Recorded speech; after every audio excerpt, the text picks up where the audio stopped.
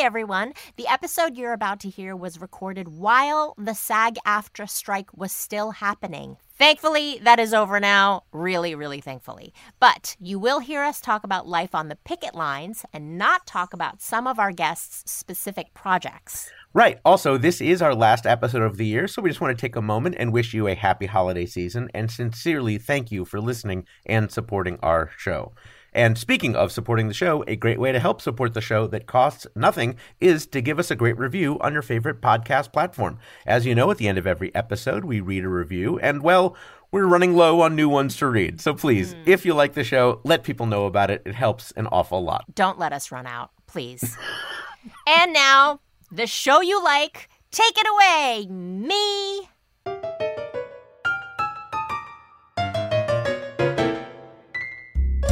Are you a real know-it-all? Do you annoy your family by shouting the answers while watching Jeopardy? Do you drive people crazy when you start a sentence with, well, actually? Well, guess what? You can go fact yourself! Hey, everyone. Welcome to Go Fact Yourself, the show where we quiz the smartest people we know and find out why they love what they love. I'm Helen Hong, and now from the Lyric Hyperion Theater in Los Angeles, here's our moderator, J. Keith Van Stratton. Thank you so much, Helen. Thank you, everybody. What a lovely and loud crowd. We love it. Helen, how are you? I'm very well. How are you? I'm very well, and I'm excited because this is our first time at this new venue for us here in Silver Lake at the Lyric Hyperion. But you were telling me before that this is not your first time performing here. No. They have comedy shows here and various different kinds of performances here. So I have been to this theater before, and I distinctly remember one time I performed here on my birthday. Oh. And the crowd was really excited, and the host made a big deal about my birthday, and I believe we had a DJ. Somebody started playing the version of Happy Birthday that goes, "Happy birthday to ya." In its entirety, which I did not know is a 6-minute song. Yeah. I had no idea. I've only ever heard the "Happy birthday to ya." That part is like 10 seconds of a whole other song that has nothing to do with the "Happy birthday to ya" part. And when you've only got an 8-minute set, that really can cut into it. Yeah, and so I was excited and I was dancing. But then, about 3 minutes in, when it hadn't even gotten to the "Happy birthday to ya" part yet, I was like, I think maybe we could cut the song. I think this is enough awkward me dancing solo while people are awkwardly clapping along while I was on stage. Well, have we got a surprise for you? Hit it! No? Oh, I'm told we don't. No. Oh, look at the audience is good. Okay, let's do the full 6-minute version, everybody. Ladies and gentlemen, the always worth celebrating Helen Hong. Thank you. Today on Go Fact Yourself, 2 guests will compete to answer questions about facts they know, facts they may not know, and frankly, facts they should know. Plus, we'll meet actual experts on 2 very different topics. And finally, we'll declare one of our guests the winner of today's show. Let's get started and meet today's guest. Helen, who is up first? He is an actor, writer, comedian, and voice artist who hosts the podcast Getting Better with Ron Funches. It's Ron Funches! Ron Funches! Hi. Oh, hi, Helen. Hi, J. Keith. Hi, Ron. So wonderful to see you. It's a pleasure. Oh, okay. Yeah. A lot of people enjoy seeing Ron Funches. I like that. Thank you for joining us. Yes. Now, some of your recent on-camera work that our audience will be familiar with are shows like Loot, 80 for Brady, the film. You've had voices in everything from Bob's Burgers, Harley Quinn, and the Trolls franchise. You've had a lot of success doing voice work lately. I understand that, though, when you were growing up in the Chicago area, people would make fun of your voice. Yeah, very much so. I'm sorry to hear that. And yet, is it sweet, sweet revenge to now make a fortune from using it? Yeah, 100%. It's one of my... Absolutely. I think about it all the time. Yeah. When you're in the booth and you're like, this one's for you, Teddy. I just always say sometimes it's the very things that people, point out your differences or make fun of you. Those are the things that you can really turn into your biggest weapons. And I love it that people used to make fun of me growing up in Chicago because of my voice and the way I speak. And now I get to do fun characters, and then those characters bought me a house. So Yes. So when will I get paid for having been made fun of for wetting my bed? Oh, they were right. Oh, no!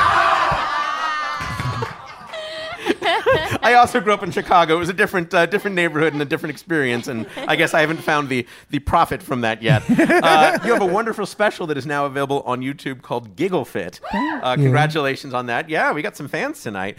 In that special, you talk about how you lost a lot of weight up to that point. What has been your weight loss journey since then? Because that special was a few years ago now. Basically, I was like 360 pounds, and then I lost 140 pounds, and then the pandemic hit, and I was like, I'm not dying with a salad in my belly. So I put on some more weight, but then it's been back. It's always a constant battle of fun, but I'm having fun with it right now. Been doing a lot of jujitsu. I've been cooking for myself a lot, just turning myself to a real catch of a man. Not that you weren't before, but yeah, the pandemic definitely. That's when I learned that I could eat an entire family-sized pack of Oreos by myself in about 6 minutes. I knew that from 8 years old. In the show, you talk about being a father, and since then, you've had another child. I understand there's a bit of an age gap, though, between the two children. Tell us about that. Yeah, my oldest son is 20 years old. He's a man now, and my youngest son just turned 1. So, I agree with you.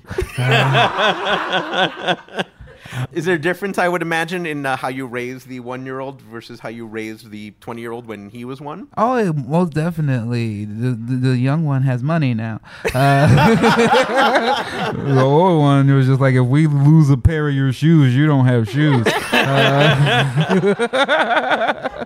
And now the new kid, he got a sweet life. He lucky. He came out, he was smiling at like 7 days old because he knew he had lucked into something. He was like, this bassinet is bougie. I got trolls money here. This podcast that you do is called Getting Better with Ron Funches. On each episode, you share affirmations for the week. Where did those affirmations come from for you? They came from when I started the podcast. I just wanted to find something that could separate myself from so many podcasts and just do something that I did in my regular life. And when I would, before my oldest would go to bed at night, I'd always just give him these affirmations and just would be like, always remember you're strong, you're brave, you're loved, and it was just something I was doing at home with him all the time. So when I was going to a podcast, I was like, that's probably what I should lean in because that's who I am in real life, Is he like, thanks, Dad, for giving me all those affirmations when I was a kid? No, he's not like that. Yeah. He's like, I would have appreciated the shoes more, honestly. The shoes would have been more.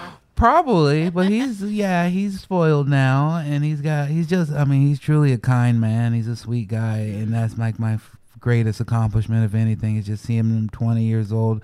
Like I have my youngest, and we're just starting on potty training, and he doesn't quite got it yet, so he pooped all over the living room floor one day, and I went upstairs to give him a bath, and I was just like, I gotta go back downstairs and clean up this poop.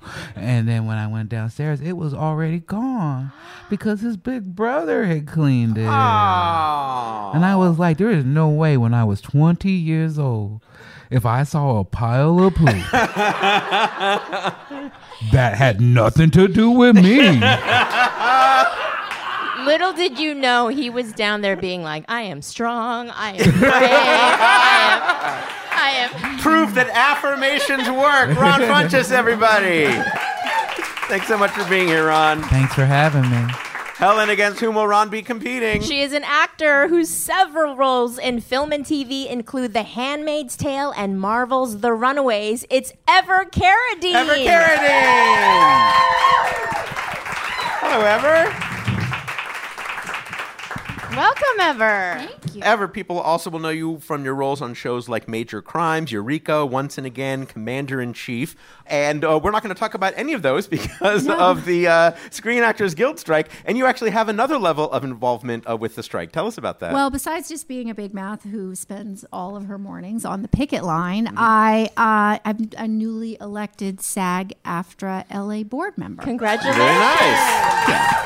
Congratulations. And why on earth would you have wanted to run for that office? You know what? I don't know. Like, the thing that people don't, I mean, you know, politics are insane. And then just like imagine politics run by actors. Like, it's like a lot. It's a lot. But it's also like, you know, this is my whole life. I'm a third generation actor. I feel like I know a thing or two, and I'd like to be of service. It's lovely. I think a lot of people appreciate that. Sure.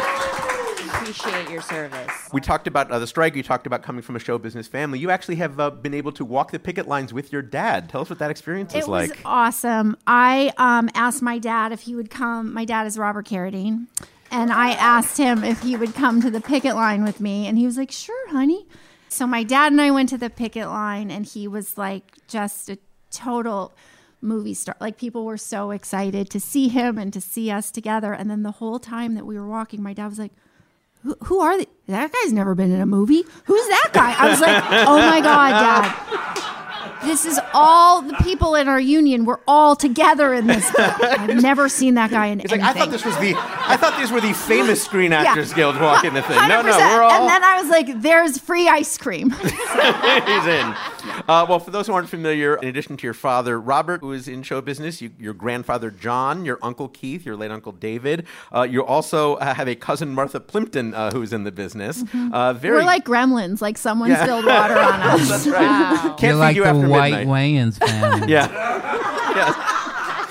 Yeah, so for a younger generation, think of the Wayans dynasty, but perhaps of a slightly different generation, some movies in black and white. I read that you said it's really nice and really complicated to do the same thing as your family. Tell us about the nice and the complicated parts. I mean, the nice thing is that I think it's such an honor to do what your family does, and I think it's really showing them, like, look, I look up to you, I respect you, and I want to do what you're doing.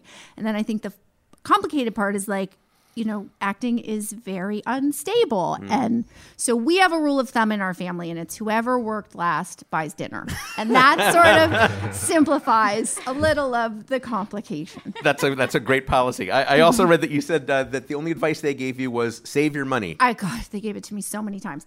And like, was it so that you could buy dinner? Well, probably no. You know what, though? It sounds trite, but like actually it's the best advice, because if you do save your money, then you have the power down the line to be able to say no to projects that you don't want to do. And I didn't understand that. I thought that they thought I was going to go buy purses and shoes, which I did. But I also did save some money so that I didn't have to do some crappy movie in, you know, some far off land that I didn't want to do. I wish that someone had given me that advice. And I wish I had a crappy movie to do in some far off land right now. That's Helen, we're very happy to have you here, though. We appreciate your slumming with us.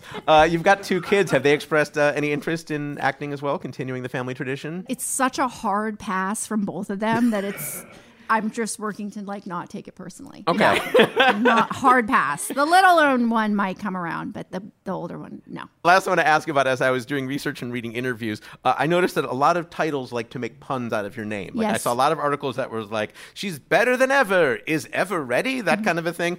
Do you like that? Do you hate that? Do you have a favorite one? What's your story? Is Ever Ready, I think, was very popular right when I started. And it's, you know, it's a little low-hanging fruit. I feel like they could have done better. But, you know what? I don't know. It's sort of like, it goes with the territory. It's fine. Now everyone's naming their kid Ever, so. Oh, trendsetter. Hey. Well, the ever trendy Ever Carradine, thank you for joining us. I like Ever Trendy. Ever Trendy's good. All right, Ever and Ron, we ask each of you to provide us with a few topics outside your field of work that you know and love. Ron, for you said that would be 1990s professional wrestling, the TV show I Love Lucy. Most definitely. And marijuana strains. Yes. So good. That last one is a shocker. Yeah. I mean, it just truly sounds like a great evening. It does. That does. As do Ever's topics. Ever, you said that you know and love, also in the 1990s supermodels, the movie A Few Good Men. You can't handle the truth. And the 2004 Boston Red Sox. Nothing. Okay, a little more of a specialized love with our crowd. 1 year, huh? It was a big year. It was, yes. Really big year. That also sounds like a fun night, honestly. Yeah. Later on, we're going to ask each of you some in-depth trivia questions about one of those topics. But first, we're going to get your thoughts on something you might know nothing about. It is time to split some hairs with our What's the Difference round. We'll have one question for each of you, each worth up to 2 points. If either of you gives an incorrect or incomplete answer, the other person has a chance to steal. Okay. Your topic tonight, Mary Lou. First up in Mary Lou is Ron with Mary. Ron, your question comes from a listener. Who is it, Helen? It's from Johnson Earls of San Francisco, California. Hey, okay, Bay Area. Listeners, if you'd like to submit a suggestion for our What's the Difference round, go to gofactyourpod.com and click on Get Involved. Thank you so much. All right, Johnson asks, while they both are good for celebrating the holiday spirit, what's the difference between happy and merry? Ooh. Happy and merry. Happy is a feeling that only comes in your childhood. Oh, no. If you're lucky, yeah. But the marijuana strains, though. Yes. Or marry one. Sorry, I had to. No, sorry. Please continue, Ron. Well, merry is of festive nature, only for use during the holidays. And only for adults, apparently. Everyone knows, yes. All right, we've got Ron's answer. We don't know yet if he's entirely correct. Oh, I am. Oh, okay, well. Ron knows he's entirely correct. Ever, if you don't think he's got it just right, you can steal anything you'd like to add or change. Happy and merry. Mm-hmm. I think that happy is something that someone feels personally, and merry is maybe like a group merriment, like it is a group feeling of happiness. A group feeling group of activity. Happiness. What do you think? Multiple happies. Happies is all the happies make a merry. All happies make merry. All right, well, our audience will be happy this segment is almost over. Let's go to Helen Hong at the judges' table for the facts. Here are the facts. Happy refers to an internal emotion. Merry refers to an external behavior or event. We were both pretty close. Yeah, we were Interesting. Yeah, that's put them together. Oh, a high five from Ron and Ever with each other. Yeah. That's right. Now, to have a Merry Christmas, for instance, is to engage in activities that make the holiday enjoyable for you, like going to a party or getting presents. To have a Happy Hanukkah is to just feel inherently good about the holiday, even though most of the parties you go to and presents you get are lame. Helen, how did our guests do? I think I want to give Ever a 1.5. I'll take it. Yeah. That makes me so happy. I agree. Because you said that happy is something you feel personally, which is an internal emotion. And then you said group feeling. I'm on the fence about that. What do you think, J.K.? Well, I think Ron also said about happiness being a feeling. Even though he limited it to children, I think he did still talk about it as an internal emotion. That's Part true. of my answer was just humorous. Yeah. Yes. That's true. Do we give points for humor on this show? Yeah. I mean, okay. You know what? I'll give you both a point. Okay, a point each. Very nice. I'm feeling happy and merry, and let's do this. All right. Up next in Mary Lou is Ever with Lou. Ever, while you might need either one at a very merry Christmas party, what's the difference between a bathroom and a loo? A bathroom and a loo. And I should point out that we're asking for what the words mean, not just how they're used. So you can't just get away with saying, English. No, and American I'm English. going to say a bathroom has a bath or shower in it, and a loo would just be it could just be a toilet or what you might call a quarter bath. A quarter bath. Like just. Oh, so you come from money. Yes, she comes from more of the second child paradigm rather than the first child paradigm. You got to teach your 1-year-old quarter bath. Quarter bath. Yeah. He's gonna 1-year-old's going to know all. Just the facts. Just the toilet Yes. part. By the way, Pat Mahomes, I think, is my favorite quarter bath. What about yourself? All right, we've got Ever's answer. We don't know yet if she is entirely correct. Anything you'd like to add or change, Ron? I mean, there's not much I can change because I think Ever's got it mostly correct as far as I would guess is that a bathroom must have a bath or a shower of some type, whereas a loo is just for pooping and peeing. And that's it. But that's what she said. But I'm so glad you got more specific with Yeah. the pooping and the peeing. All right, it's time to flush this segment away. Let's go to Helen Hong at the judges' table for the facts. Here are the facts. A bathroom, by definition, is a room that has a place to bathe. Applause so for the definition of bathroom. Wow. I love this crowd. Yeah. A loo is a room that doesn't necessarily include a place to bathe, but does have a toilet because a loo is the toilet itself, a.k.a. a quarter bath. A quarter bath. That's right. Now, we actually don't know the exact origin of the term loo. It's possible that it was named after someone named Lou, much like the American toilet is named after someone named John, but nobody knows exactly which person named John, though I'm guessing it's a John that people were very glad to see after a long time on a bus. Helen, how did our guest do? I think Ever got both parts of that correct. 2 points for Ever. Yeah. And what is our score at the end of this round? At the end of that round, Ron Funches has 1 point and Ever Carradine has 3 points. But those scores are bound to change as we move on to questions about topics our guests have chosen for themselves. That's all up ahead when we come back on Go Fact Yourself.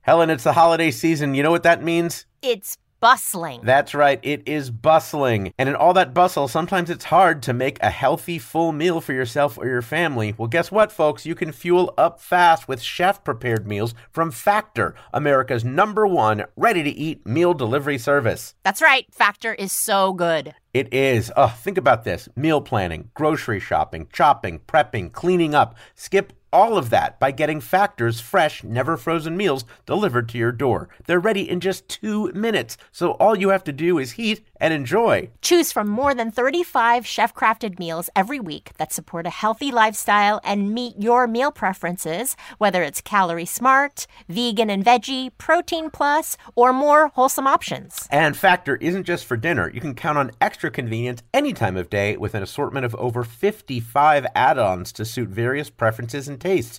You can get your quick breakfast items, lunch to go, grab-and-go snacks, and ready-to-drink cold-pressed juices, shakes, and smoothies. Oh, Helen, we have each tried Factor in our own homes, and did we enjoy it? Let me see if I can recall. I loved it so much. You know what I will say? Factor, I had green beans for some reason in multiple of my Factor dishes, and the green beans were on par with some of the best restaurant green beans that I have ever had. Chef's kiss to the green beans. Absolutely. You know, we say it only takes 2 minutes to cook, and that's true. It is something that you put in your microwave, but this is not something that tastes like microwave food. This is not something that you would get from your frozen food aisle. It really comes out tasting like a chef made this just for you. And what's great is you can customize it. Helen, I know you don't eat beef. I don't eat fish, but you can have your fish dishes. I get my beef dishes, and each one of them is fantastic. I could not believe that these dishes came out of the microwave. And try the green beans and the mushrooms. Well, you've convinced me. Helen, how do people get Factor meals? Head to factormeals.com/GoFact50 and use code GoFact50 to get 50% off. That's GoFact50 at factormeals.com/GoFact50 to get 50% off. And that's why we say, Thank you, Factor.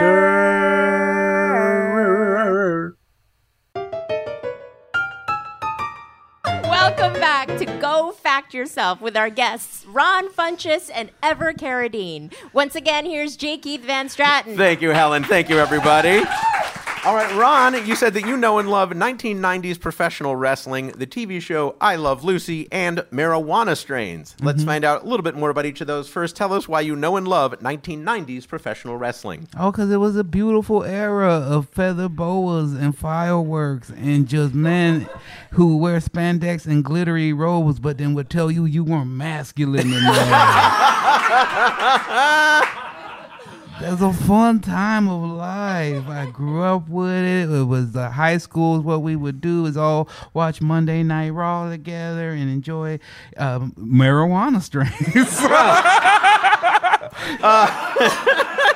All right, Ron, tell us next why you know and love the TV show I Love Lucy. Oh, who doesn't? Come on. on. It's one of the best shows of all time. Perfect comfort show. Anytime I feel sick or I just feel blue is the perfect show for me. Lucille Ball is just a legend in every form and factor that you could think of. Just enjoy watching her perform, just knowing all the things. She, pioneered the 3-camera format, Desilu Studios, greenlit Star Trek. What else could I get into? I love Lucy. It's a great show and was so progressive at a time where it's still more than some shows we see today, where they have interracial couples. You have a woman as a lead. You have a woman whose main thing isn't that she's ditzy or dumb, but that she's too smart for her own good and other people aren't backing her up. Yeah.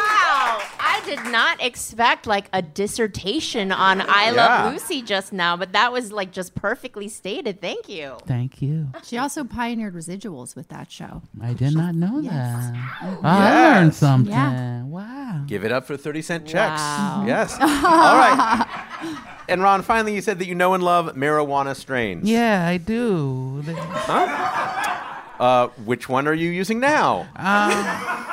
I like a place called Wonder Bread. They have a lot of fun flavors. It's kind of a lot like Willy Wonka, where it'll be like, this is orange banana, and you smoke it, and you're like, I just smoked an orange and a banana. And then you float off into the sky. Yeah. Sometimes I get disappointed though. Like I'll get like mango, and I'll be like, I didn't get any mango from that. That was mango-less. Sometimes they lie. Yeah.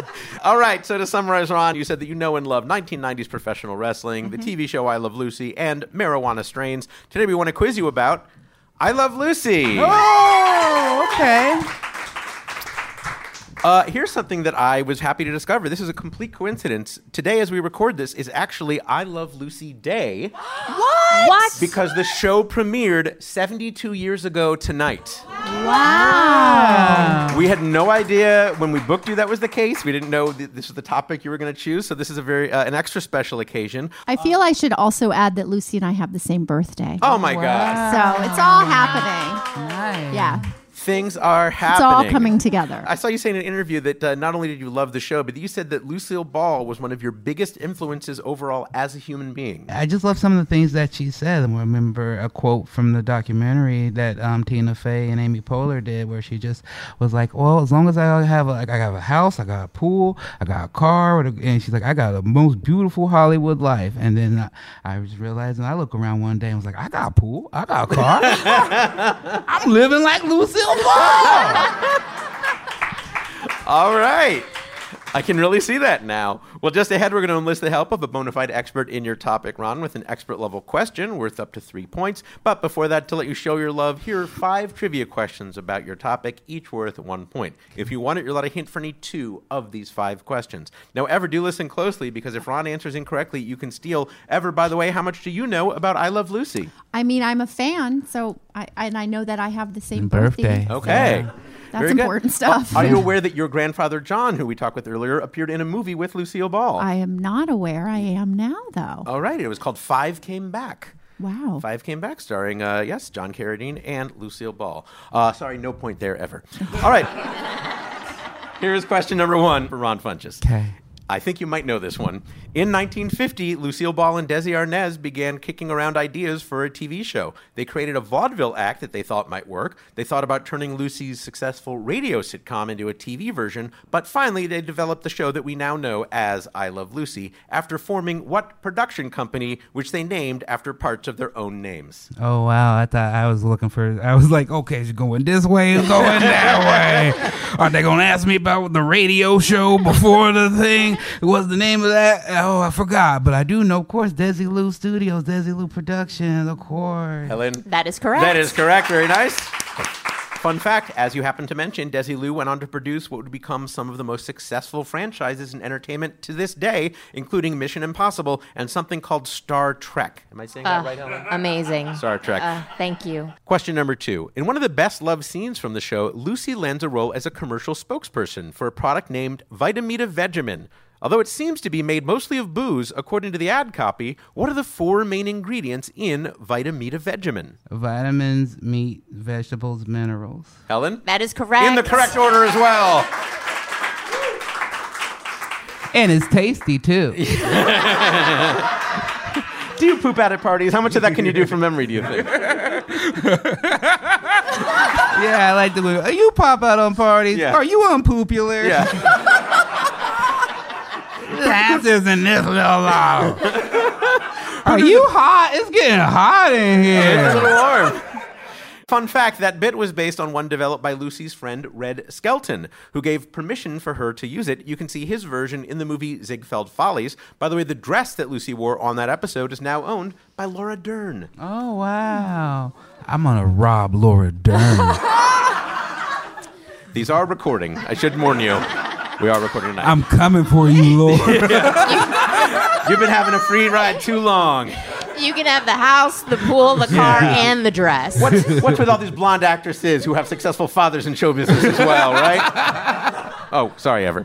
All right, here is question number 3. Lucy ends up performing a lot of different jobs during the course of the series, but which of the following is not one of them? Is it candy factory worker, grape stomper, hat check girl, pizza maker, or magician's assistant? I could see her working in the hat check over at the Copacabana, of course.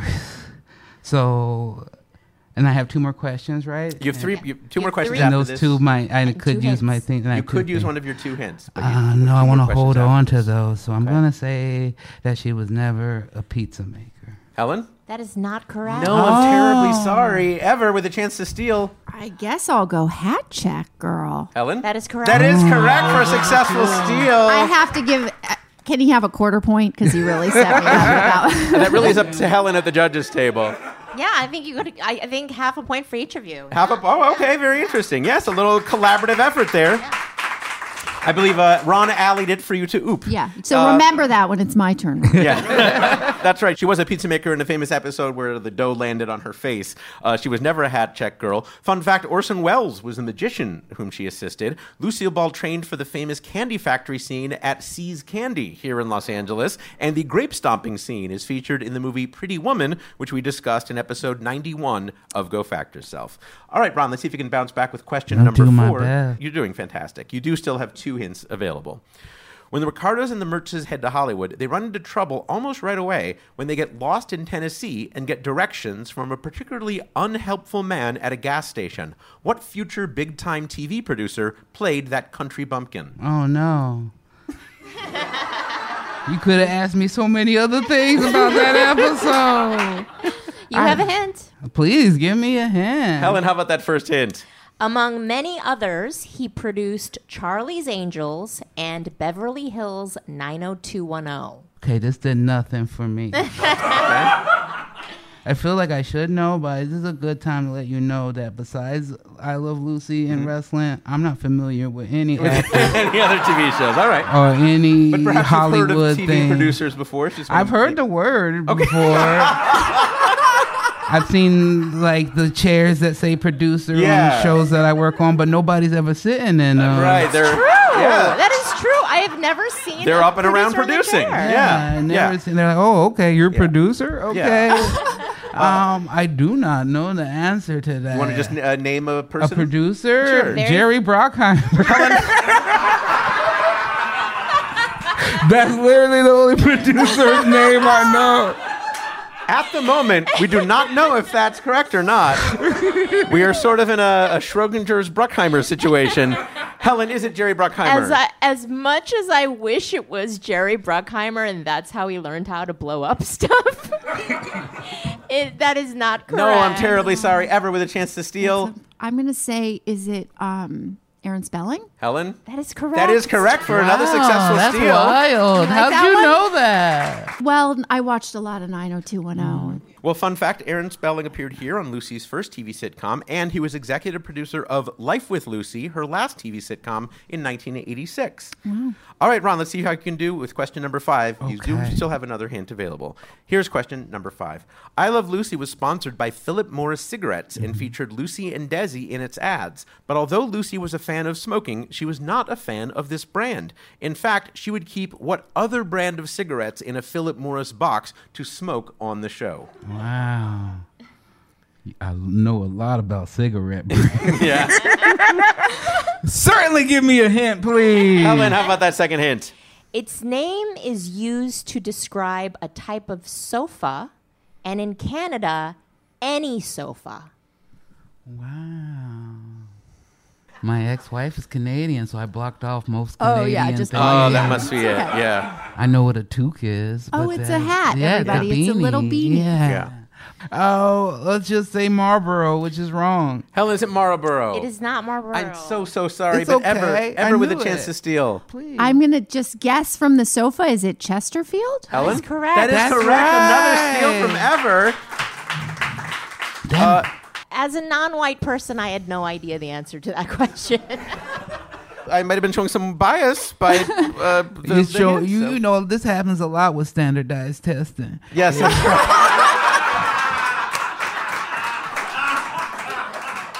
You did get 200 points just for filling out the bubble. So, fun fact, the very first image in the very first broadcast of I Love Lucy featured a spokesman for Philip Morris brand cigarettes. Decades later, Philip Morris bought Chesterfield. All right, now, Ron, here's your expert level question that requires multiple answers. It is time for your cluster fact. We'll be bringing on an expert to discuss your response. Ron, in the second season of the show, Lucy gave birth to a baby known as Little Ricky Ricardo. And in many ways, he really was a littler version of his dad, which you could especially see once child actor Keith Thibodeau joined the show in the sixth season to play Little Ricky. For up to 3 points, what was Little Ricky's full first name, which was a more formal version of Ricky that he shared with his dad? Next, what musical instrument did Little Ricky and Keith Thibodeau play, which he performed on stage with his dad in multiple episodes?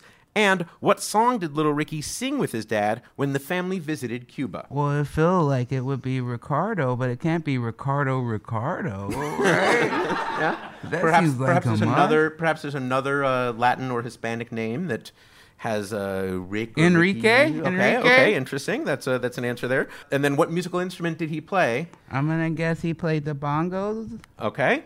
And then, what song did he sing with his father when the family visited Cuba? Well, the only thing that I could imagine is that they would have sang Babalu. Okay, great. Well, Helen is taking note of those answers. We have an expert on hand who can tell us for sure. Helen, who do we have tonight? Joining us tonight via Zoom from Jackson, Mississippi, is an actor, composer, musician, and ballet impresario who played Little Ricky Ricardo on I Love Lucy. It's Keith Thibodeau. Keith Thibodeau. Hey. Yay! Hello. Thank you so much for joining us. Yeah, it's a pleasure. Thank you. Hey, you did both great. Wonderful. Keith Thibodeau, it's so wonderful for you to join us. We'll talk about your work as Little Ricky in a moment, but some of the other things that you've done that our audiences might know you from, you were in a popular band called David and the Giants, which was a pioneer of Christian rock. You were also the executive director at Ballet Magnificat, which is a Christian ballet company and school in your home there. How did you get to be a ballet impresario?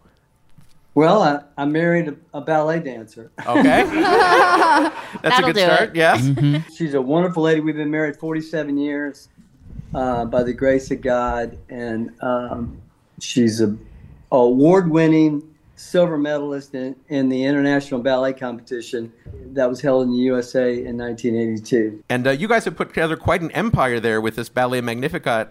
You've performed and taught in over 40 countries. You've got this incredible school that you do for young people. What ages of dancers do you teach at the academy there? We have a professional company, which we started with, and then we developed a School of the Arts. And we take them in our School of the Arts from 3 on up. You know, Wow. Of course, the little ones, you just kind of play with them. But we started a company in Curitiba, Brazil, in 2017. And so we've kind of developed a mirror image of what we do here in the USA down in Brazil. So it's exciting to be able to get out of the United States and go to Brazil several times a year. Very cool. Well, let's talk about I Love Lucy. You were age 5 when you auditioned, but you were already a professional entertainer. Tell us about the career that you had before you got onto I Love Lucy. I was a professional drummer, believe it or not, at the age of 4, playing with the Horace Heidt Show. What? Which was a big band. Horace Heidt had Swift Premium Hour. His first trumpet in his band was Al Hurt. He discovered Art Carney of the Honeymooners. And I was on his show as a 4-year-old, pound for pound, the greatest drummer around.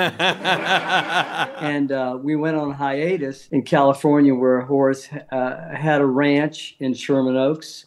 That's when the audition for the I Love Lucy show came up. Yeah. Well, tell us about that audition, what that was like, because it was a little unusual. It was. I mean, my dad told me I was, this was a really big thing that I needed to really do good in. I'm like 5 years old or whatever.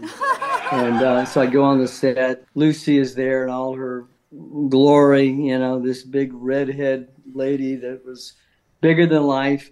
And she looked at me and she said to my dad, she said, he's cute, but what does he do? And my dad said, well, he plays the drums. And so she said, well, there's a set of drums over there. Let him go ahead and play. So I played the set of drums, and all the stagehands came, listening to all this banging going on the drums.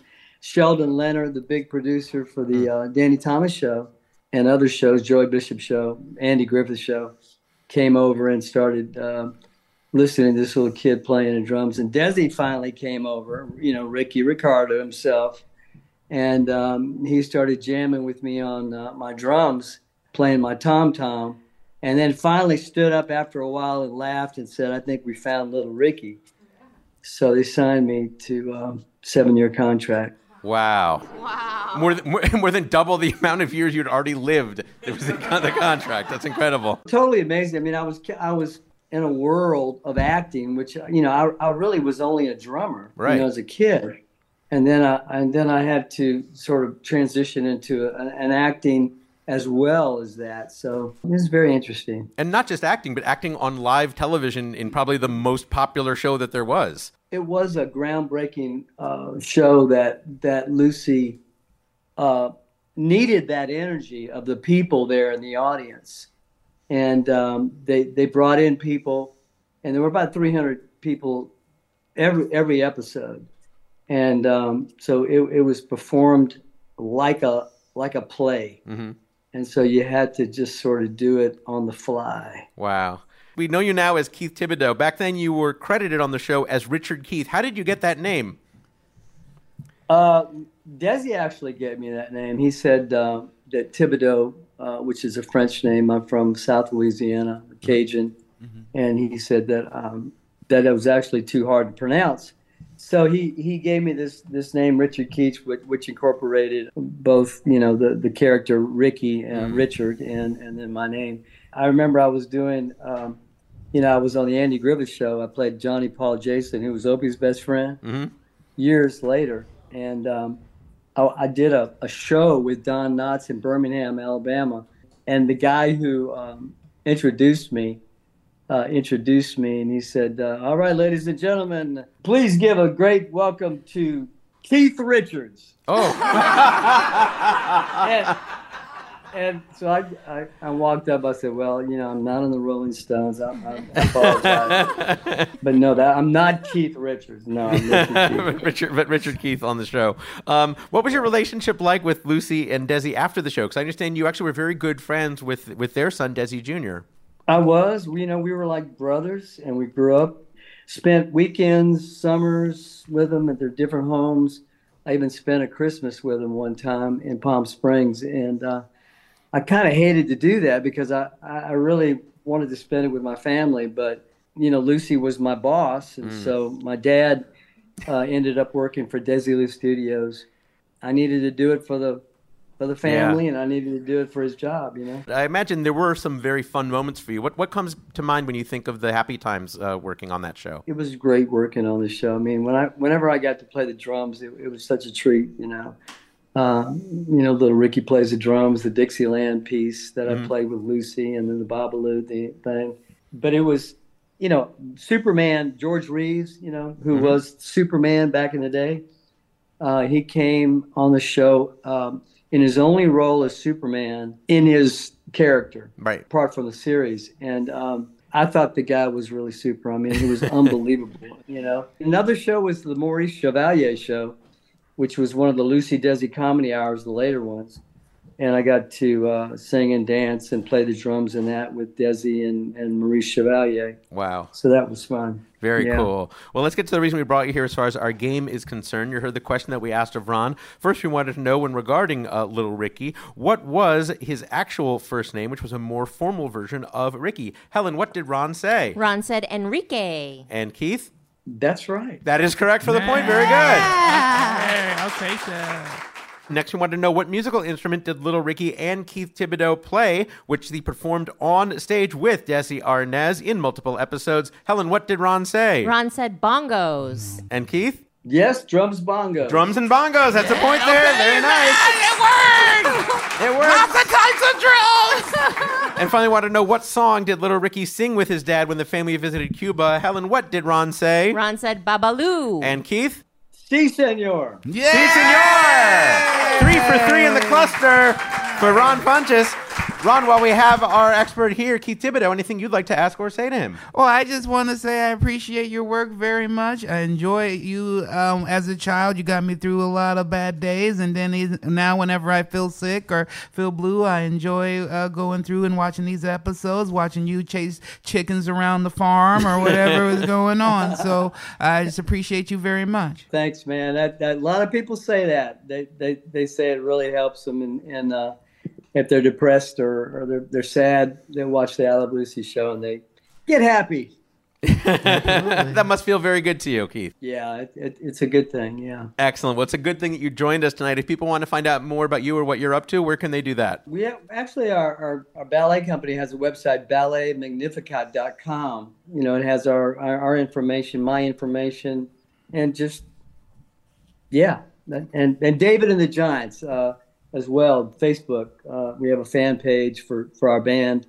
It's a classic rock band, a Christian band, and I just drove in from West Texas today from a concert that we did last night. So 10 hours into a tiredness. Excellent. Well, we appreciate your making time for us. It's amazing that you continue to be such a performer and bring joy and happiness to people after such a long time. Thank you so much for being here. Keith Thibodeau, everybody.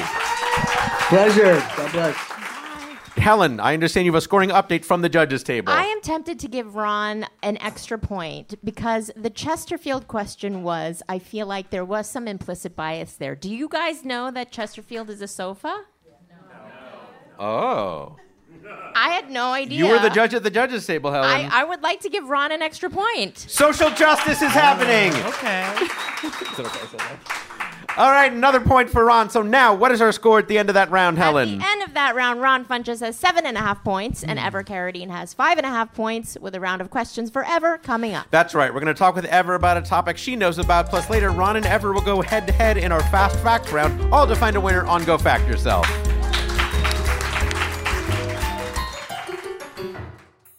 If you're black, you probably love you some Paramore, huh? Or what about the TV show Golden Girls? Ginger Ale? Daytime television? Don't lie, I know you love at least one of them. I'm Sequoia Holmes, pop culturist and host of Black People Love Paramore. Contrary to the title, it is not a podcast about the band Paramore. Each episode, I, along with a special guest co-host, dissect one pop culture topic that mainstream media doesn't necessarily associate with black people, but we know we like. Tune in every other Thursday to the podcast that's dedicated to helping black people feel more seen. Black People of Paramore is now on the Maximum Fun Network. Check out the most recent episode featuring Shar Jossell today. Hi, I'm Jesse Thorne, the founder of Maximum Fun, and I have a special announcement. I'm no longer embarrassed by my brother, and me. You know, for years, each new episode of this supposed advice show was a fresh insult, a depraved jumble of erection jokes, ghost humor, and frankly, this is for the best, very little actionable advice. But now, as they enter their twilight years, I'm as surprised as anyone to admit that it's gotten kind of good. Justin, Travis, and Griffin's witticisms are more refined, like a humor column in a fancy magazine. And they hardly ever say bazinga anymore. So, after you've completely finished listening to every single one of all of our other shows, why not join the McElroy brothers every week for My Brother, and Me?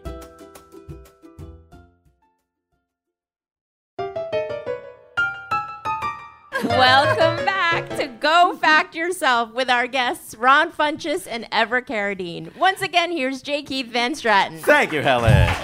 Thank you, everybody. All right, Ever, of your many interests, you told us that you know and love 1990s supermodels, the movie A Few Good Men, and the 2004 Boston Red Sox. Let's find out a little bit more about each of those for you. Tell us what you know and love about 1990s supermodels. I mean, the 90s and supermodel, like, it was such a time. Mm-hmm. But I think, I love fashion, and I'm like the type of person who changed twice to come record a podcast. So they were only a few years older than I was in high school, and I just loved watching their friendships and them traveling, and they were independent and they were single and they didn't get out of bed for less than $10,000 a day.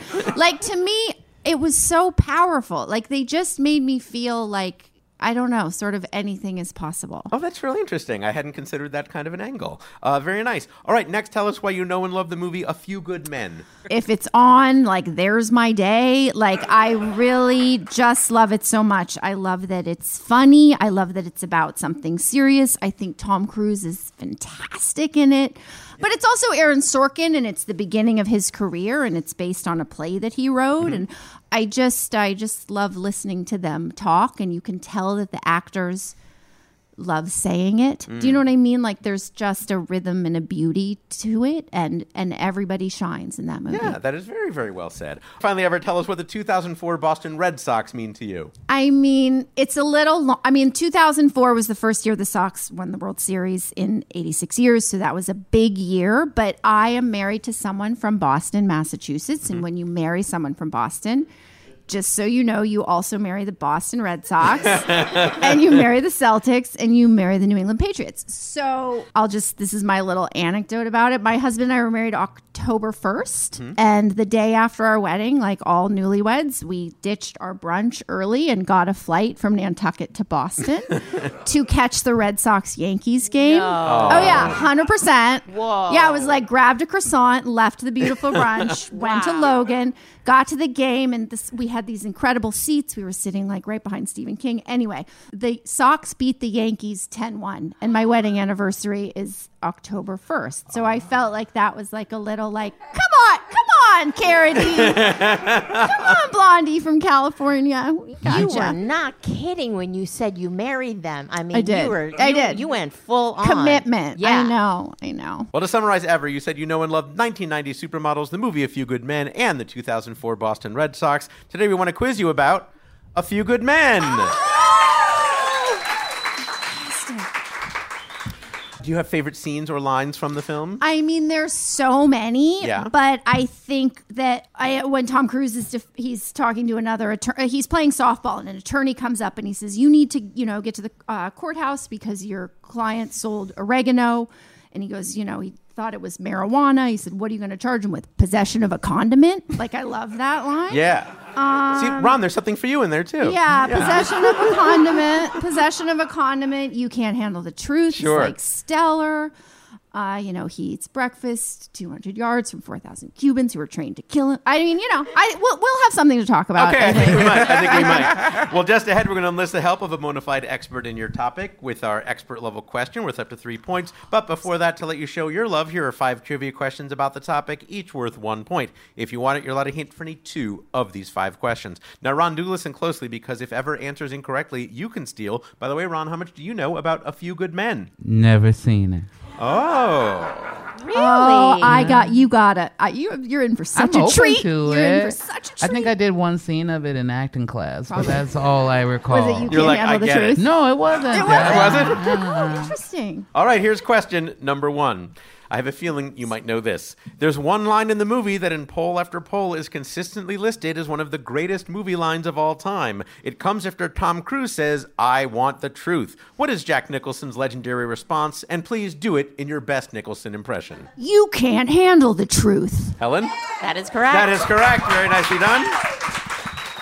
Fun fact, as famous as that line is, several sources say that Nicholson changed it from the original line in the screenplay, which was, "You already have the truth." Ooh. Not as good. Not as good. You can't handle the truth. Right. You already have the truth. Yes. No. Yeah. The truth is within you. Mm-hmm. I thought the original line was, okay, here's some truth. Here's question number 2. A Few Good Men has less than a few roles for women. In fact, only 2 women say more than one line on screen in the film. One is Demi Moore's Joanne Galloway, and the other is Ginny Miller, a relative of Private Loudon Downey, who gives Galloway permission to represent him in the court-martial. What is Ginny's relation to Downey, a title which often precedes her name when she's mentioned? That would be Aunt Ginny. Helen? That is correct. That is correct. Does Aunt Ginny have a barn? Maybe we can hold the hearing there. I mean, it's so embarrassing. No, it's not embarrassing. We're here to celebrate your knowledge, and we Okay, appreciate it thank very you. much. Fun fact, Aunt Ginny was played by Maude Winchester, the sister-in-law of the movie's director, Rob Reiner. Oh. Yes, nepotism isn't just about your children. No. It can be about your sister-in-law Yes. as well. No, she was fantastic in that film. Here's question number 3. The movie received 4 Oscar nominations, but which category was not one of them?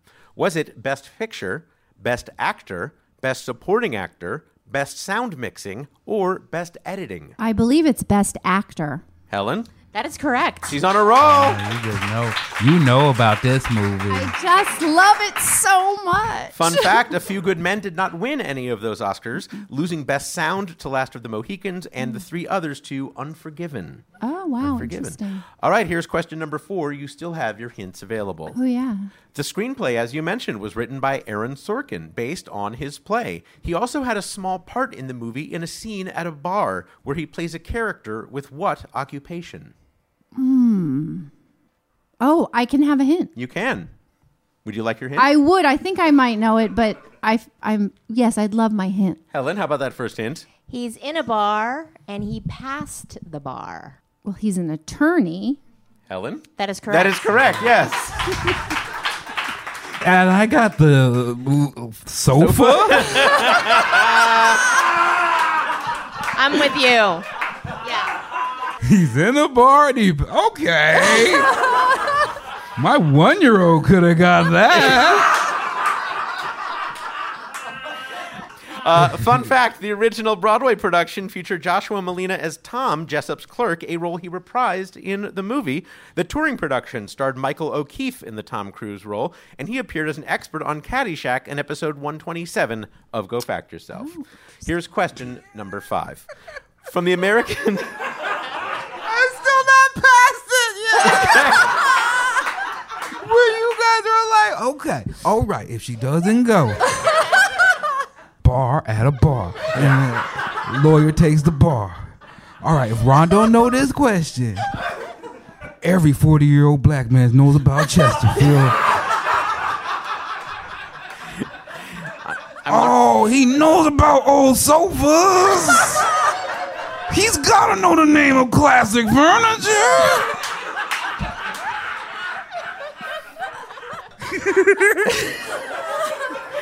Here is question number 5. Oh, boy. Ever from the American Film Institute, an item in the Hollywood Reporter stated that 2,000 trailers for A Few Good Men were pulled from theaters when it was discovered they had not been approved to accompany films rated G, PG, or even PG-13.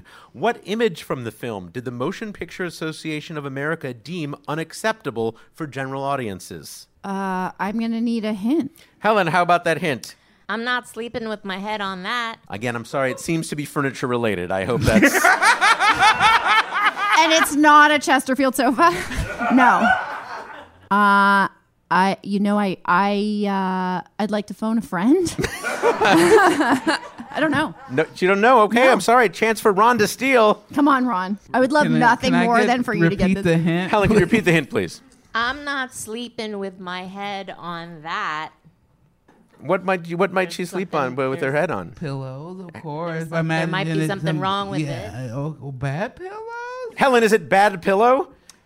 I'm going to give it to you. It's a blood-splattered pillow. Which is pretty bad. A point for Ron. Successful steal. That's one of the worst pillows. Fun fact, it's a brief shot when Demi Moore turns down a bedsheet at the crime scene, revealing that blood-soaked pillow. The trailers showing that were replaced. By the way, the trailer ends with narration saying that one man will stop at nothing to find the truth, though as we've learned, he may not be able to handle it. All right, Ever, you did quite well in that, but now it is time for your expert-level question that requires multiple answers. It is time for your cluster fact. So nervous. We'll be bringing on an expert to discuss your response.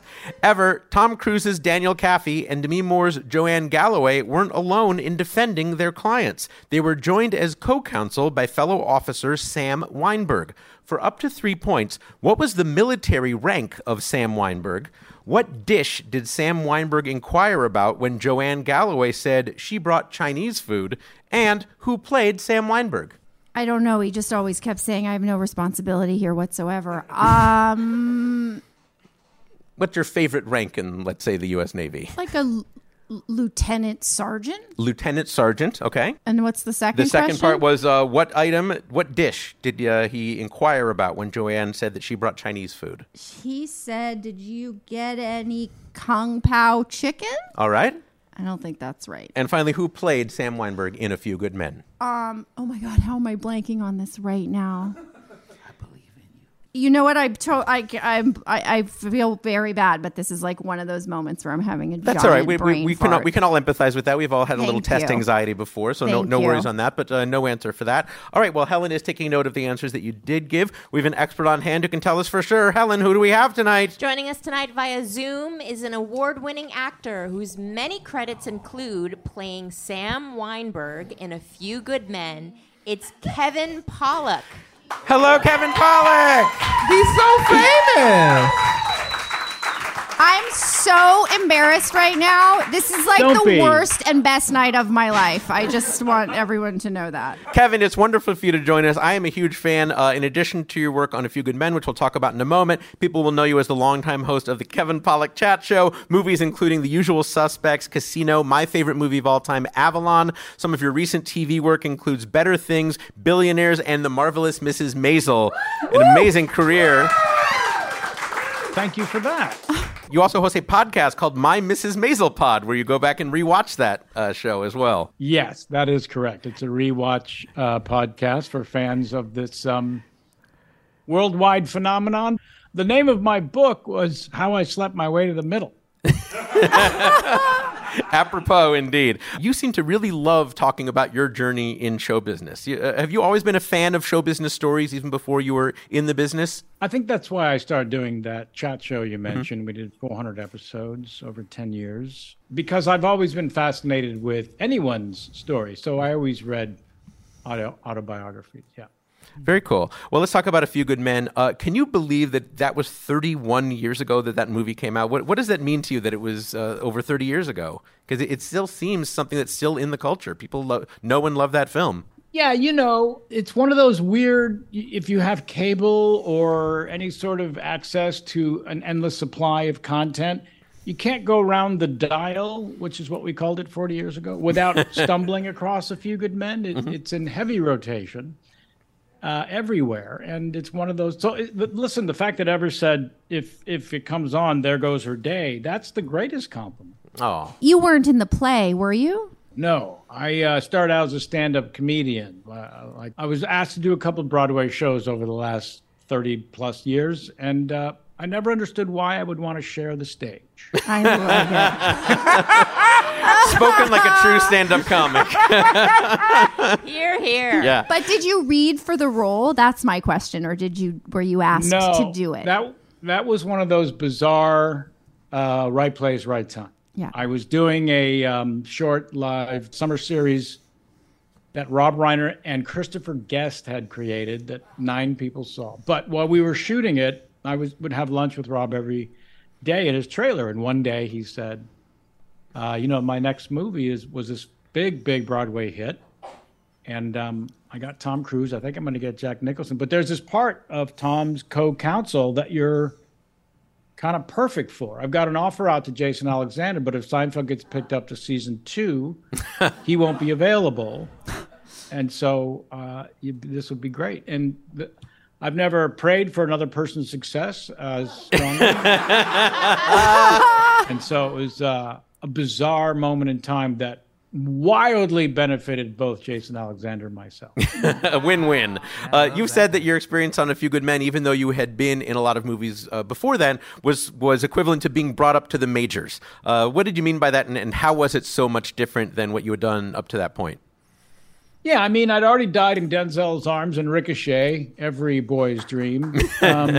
Barry Levinson's Avalon, as you mentioned, and Steve Martin's L.A. Story. I'd done some pictures, but A Few Good Men was the first time I was just surrounded by many juggernaut stars, sort of at the apex, or one of the apexes in the case of Jack. What I probably meant was before that film, I was auditioning, and after that film, it was all for own. Oh, that's very cool. Well, let's talk about being in the room watching Jack Nicholson do this incredible scene. I had heard that he would give that monologue several times for all of the different camera takes, but then there were other scenes where he wasn't there, and you would fill in for him? Kind of. So Jack worked a total of 10 days on the movie. I found out later for $5 million. And I wonder, when you make $500,000 a day, do you hit the snooze alarm? Or do you race to clock in? Yeah. When he did the courtroom scene, the famous soliloquy, on the stand, he shot that, with all the various camera angles. It took days and days. And on the last day, they got to about noon, and Rob realized he wasn't going to finish with Jack. And so he had to go to Jack and say, look, I'm definitely not going to finish you today, but is there any way I can get you to come back tomorrow? I promise to get you out at noon on the dot. Obviously, we can't afford to pay you to come back for another day, so I'm really asking for this insane favor.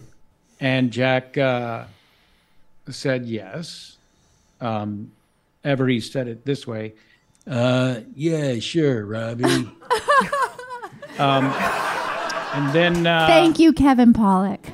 Sure, it's an unfair advantage I might have. So I had driven home every night from set doing that soliloquy into the rearview mirror. I'd already been doing Nicholson in my stand-up act. I always did impersonations. And so I had been running the lines, not realizing I would need them, because the very next day came, and at 12 noon exactly, Rob shut down the set and said, that's a wrap on Jack.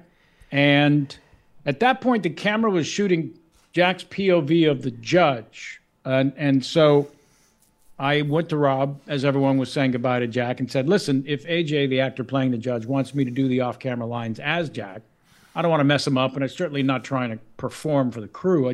If it would be helpful to him, I would do that. And I would hold the side so I don't screw up, even though I've memorized it. And so that's what happened. And then the best compliment was a couple days later, back then they watched dailies, which would be the rushes or the scenes that were shot 2 days before they would finally come out and be available to watch on film. And so Rob, a couple of days later, said, I was watching dailies last night of Jack's last half day. And I have to tell you, it was about 3 takes into the off-camera that I realized it was no longer him. It was you. Oh, that's so great. That's fantastic. Yeah. You mentioned that you had already had a Jack Nicholson impression that you did in your act. Did working with him, being in the same room with him, help change the impression at all? Well, I always loved the conversational version of any impression. I don't like when you lean on it. Being around him did help me sort of center and calm down the impression of him and not lean into it so much. And just that sort of conversational thing that he does that's, considerably more interesting to me than the crazy Nicholson that people mostly do, if you understand what I'm saying. Yeah, very nice. Wow. So subtle. Last thing I want to ask you about, as I was researching for this segment, on your Wikipedia page, under Kevin Pollak, it says, not to be confused with Kevin Pollak, ice hockey official. Have you ever been confused with Kevin Pollak, the ice hockey official? Only by me. No. Yes, it was the ice hockey official who played Sam Weinberg. Oh, interesting.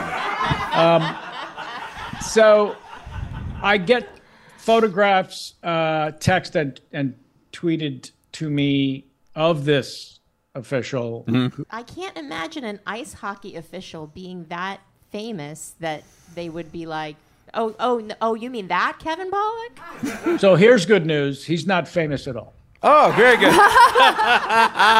All right, well, let's get to the reason we brought you here as far as our game is concerned. You heard the question that we asked of Ever. First, we wanted to know, when it came to Sam Weinberg in A Few Good Men, what was the military rank of that character? Helen, what did Ever say? Ever said Lieutenant Sergeant. And Kevin? Lieutenant. Lieutenant, that's a point there. We'll give Ever a point. Very nice. Thank you. Next, we want to know, what dish did Sam Weinberg inquire about when Joanne said she brought Chinese food? Helen, what did Ever say? Ever said Kung Pao chicken. And Kevin? Bringing it Kung Pao. Mm-hmm. Kung Pao is correct. That's another point. Very good. That was improvised. Yeah. All right. And then finally, we want to know who played Sam Weinberg. We now know that Ever was not able to come up with the answer. But Kevin, who did play Sam Weinberg in A Few Good Men? Are you blanking? I just know that he's a multi-award winning actor. Started as a stand-up comedian. Not an ice hockey official. And as it turns out, has the same name as an ice hockey official. That's right. Of course it is Kevin Pollak. Very nice. Yay! Ever, before we let Kevin go, anything else you'd like to ask or say to him? This is such a treat. And I don't know if you live in LA or New York, but thank you for being here. I'd love to talk about A Few Good Men with you anytime. This is the greatest treat to me. Yeah. I love the stories. I love your performance. I adore you as an actor, and I just thank you for being here and doing this so much. Well, I was happy to be here for you in any capacity, and I would be happy to further the conversation over coffee. So, sure, hell, why not? Yes! Yay! We made friends. Kevin, if people want to find out more about you. Can I say something to Yes, Kevin? go ahead, Ron. Do you want to come? We'll get there.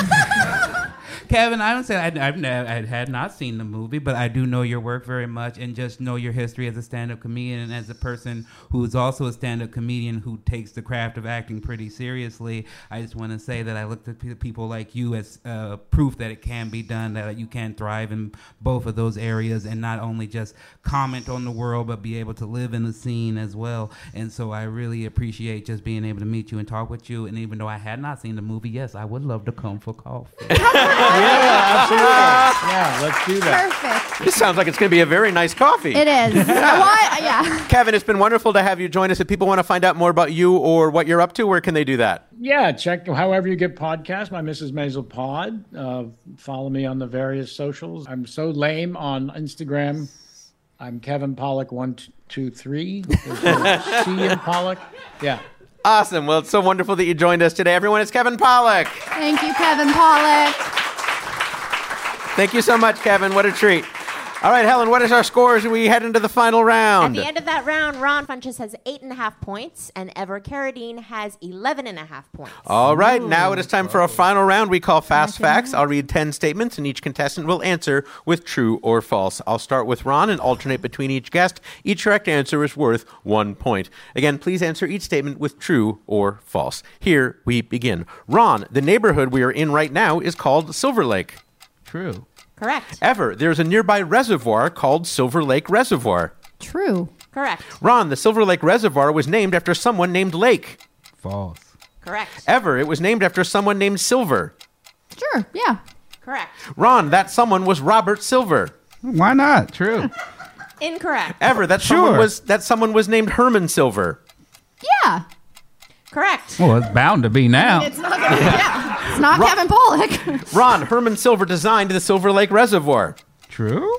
Incorrect. No, Herman Silver was water board commissioner. The reservoir was designed by William Mulholland. Oh. Ever, the reservoir is over 100 years old. True. Correct. Yes, from 1906. Ron, before it was called Silver Lake, this area was called Ivanhoe. I think that's true. Correct. Ever, there was an Ivanhoe Reservoir in this area. False. Incorrect. No, it's right next to Silver Lake Reservoir. Ron, the Ivanhoe Reservoir is named after Herman Silver. False. Correct. And finally, Ever, it was named after Herman Ivanhoe. True. Incorrect. No, we're not going to count those last two. Let's give a nice hand to Ever Carradine and Ron Funches as Helen tabulates the final score. By the way, Ivanhoe Reservoir was likely named for the area called Ivanhoe Canyon or Ivanhoe Hills, as well as a township called Ivanhoe, all of which likely came from the novel by Sir Walter Scott.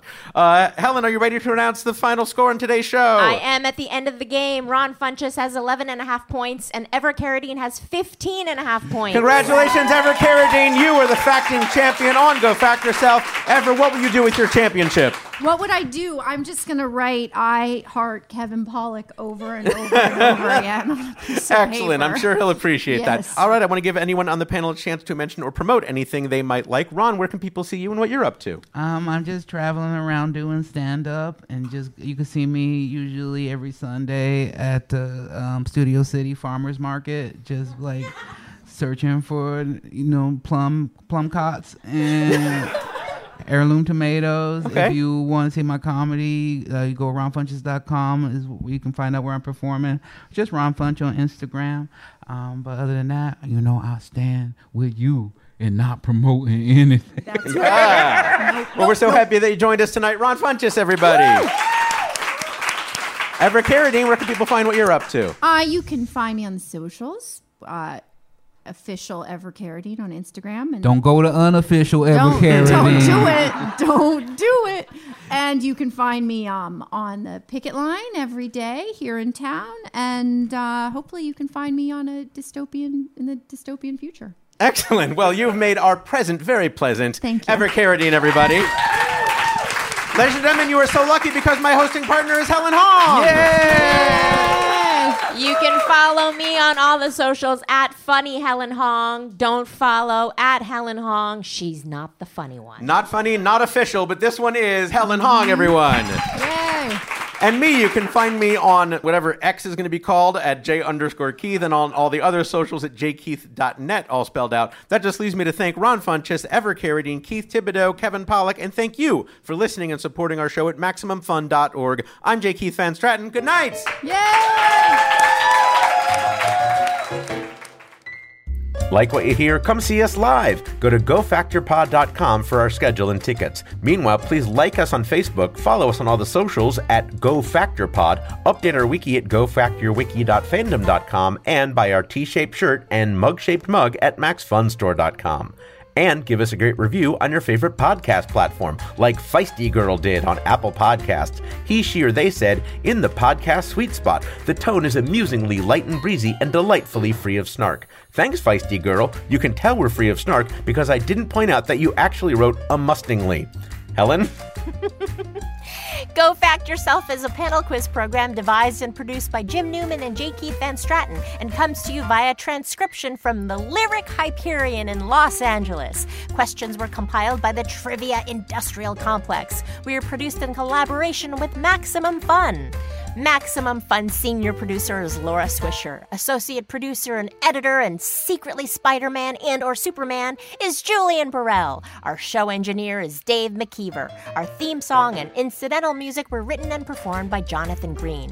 Research assistance provided by Adam Neediff. Quiz assistance provided by Bart Gold and Clint Tauscher. Promotional graphics by Erich Tran. Promotional videos by Annie LaFerrier. Live show photography by Christine Vallada. Live show stage management by Dave Bianchi. Special thanks to the Lyric Hyperion team, Rachel, Tasha, Jake, Mike, and Sean. Melanie Truitt-Posehn at Truitt Management. Craig Schneider at Pinnacle Public Relations. And Sam Levine. I've been Helen Hong. Let's go watch I Love Lucy. And A Few Good Men. While we sit on our Chesterfield. A what?